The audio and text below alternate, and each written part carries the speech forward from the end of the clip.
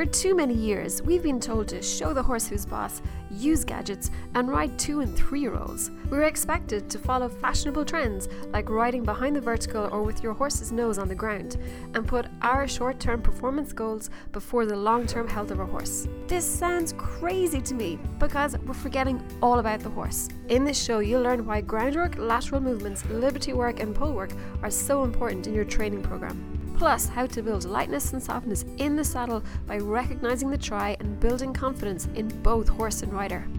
We know that horses are only physically mature at 5.5 years of age at the earliest.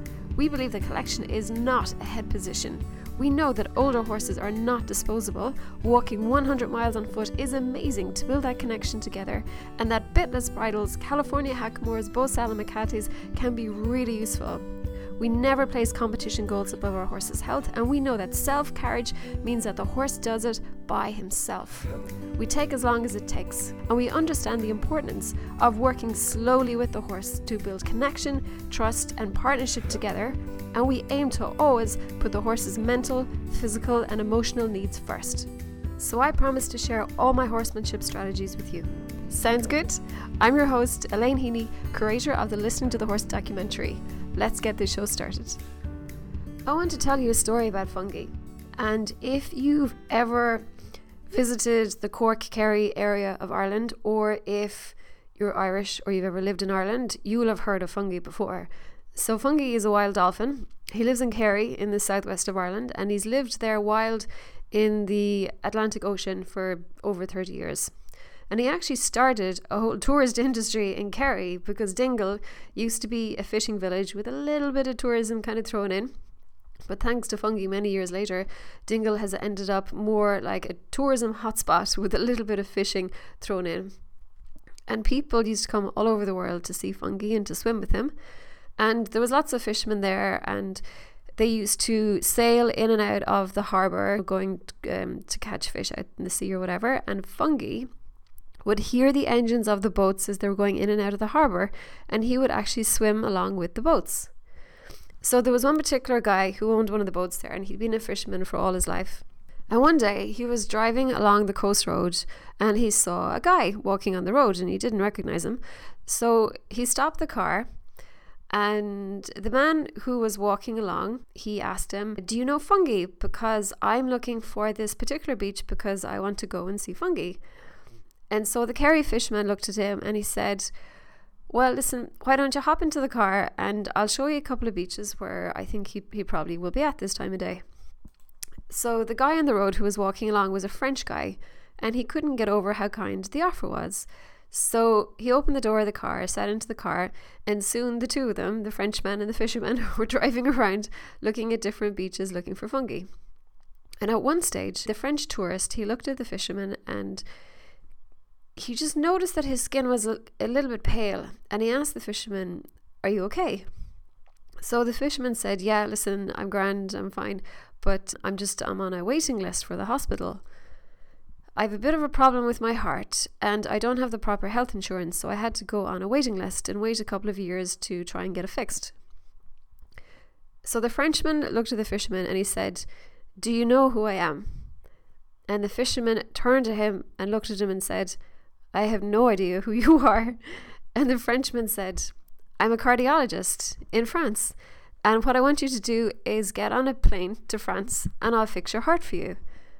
And that's exactly what happened. The fisherman flew over, had the heart operation, everything went really well, and he doesn't have any health issues anymore. He's back to normal.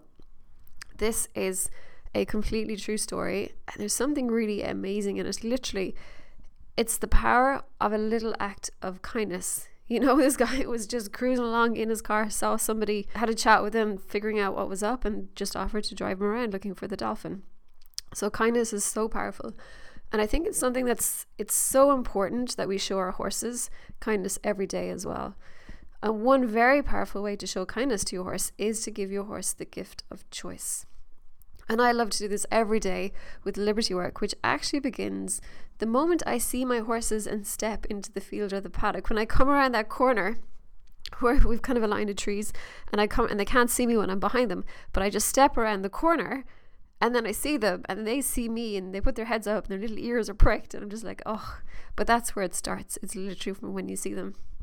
And I believe that when you take off the halter, you're actually left with the truth. And it's amazing to build that connection. Now, if you're already doing liberty work with your horse, I think that's brilliant. I think we probably can't do enough liberty work. I think it's so powerful.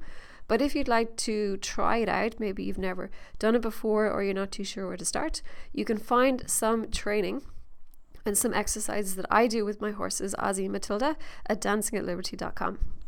Now, what I want to do this week is I want to share a fun exercise that you can try at home with your horse. And it's called Relax the Back. It is a riding exercise. You don't need any tools. You don't need to ride in a particular place or anything. Wherever you normally ride is fine. Now, this is a lesson that Ozzy, my Connemara, taught me. So one day I was riding Ozzy, and I noticed that we were just walking around, and his walk was fine, but he wasn't really striding out in a big ground covering walk that I know he's well able to do. So I was trying to figure out what I could do to help this happen. So I assumed I was probably blocking his forward motion in some way. And I was trying to figure out what I could do. And I was thinking about my posture and where I was holding tension. And what I decided to do, I was kind of going through different things. I decided to relax my lower back and to really allow it to move with the movement of the saddle. Oh my God, that completely worked. So Ozzy started to do this huge, like 18-hand horse stride in walk. It was amazing. So what I would like you to do, I think this is probably something that a lot of riders are kind of stiff in the lower back. And when we're stiff in the lower back, our pelvis doesn't move as well. And then we're restricting the barrel, the movement of the barrel in the horse, and we're restricting the horse's hind feet. So everything is like causing issues. So if we can really soften up that lower back and just release tension, I think it's going to make a huge difference. So your homework this week is to ride your horse at walk. And while you're doing it, I want you to notice if you're holding any tension in your lower back, and then just release it. Just think about it and just allow your lower back to soften and allow your hips to follow the movement of the saddle. And then I'd like you to see if this results in any change in the type of walk your horse is offering you. Now, as always, I want to give a shout out to some of our students who've been doing great work with our horses this week. So first, I want to say congratulations to two of our students who have been working on liberty with their horses. So first, we have Connie and Jolie from Idaho, USA. So Connie said, I have a 7-year-old mare called Jolie. Dancing at Liberty has opened a whole new world of communication. It has allowed me to grow in trust of Jolie wanting to be near me. She's always adored being scratched and groomed, but has always been tied while I'm doing it. Being at Liberty gives me an opportunity to observe more closely any information that Jolie relays to me. Jolie and I walked around at Liberty on a planned walk. I was elated she wanted to be with me. I felt bonded and important to her. To have a deeper connectedness and confidence in communication with your horse is really powerful. Fantastic. And then we have, who do we have? Oh yes, we have Spanky. So Spanky is a Mustang. He's 18 years old. He's very mouthy and dangerous. So I've done a bit of liberty with Spanky, but using positive reinforcement, which made him too excited and aggressive. Help. So she said, I'm spending the time observing Spanky and allowing him to have a choice. He's changing. I'm actually beginning to enjoy being with Spanky. That's big.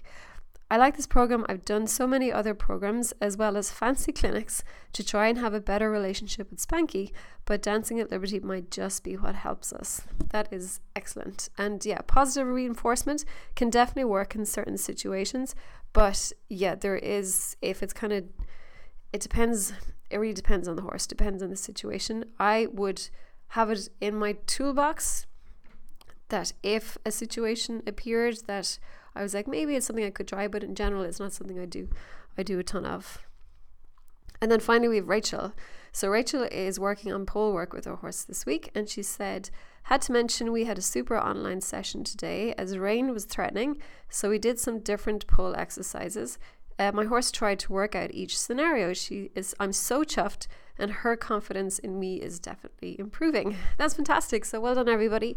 Keep up the good work. And if you'd like to be featured in this section of the podcast, or you'd just like to read some more inspiring stories from our students all around the world, all you have to do is join our community at starthorselistening.com. Thanks very much for listening to this podcast.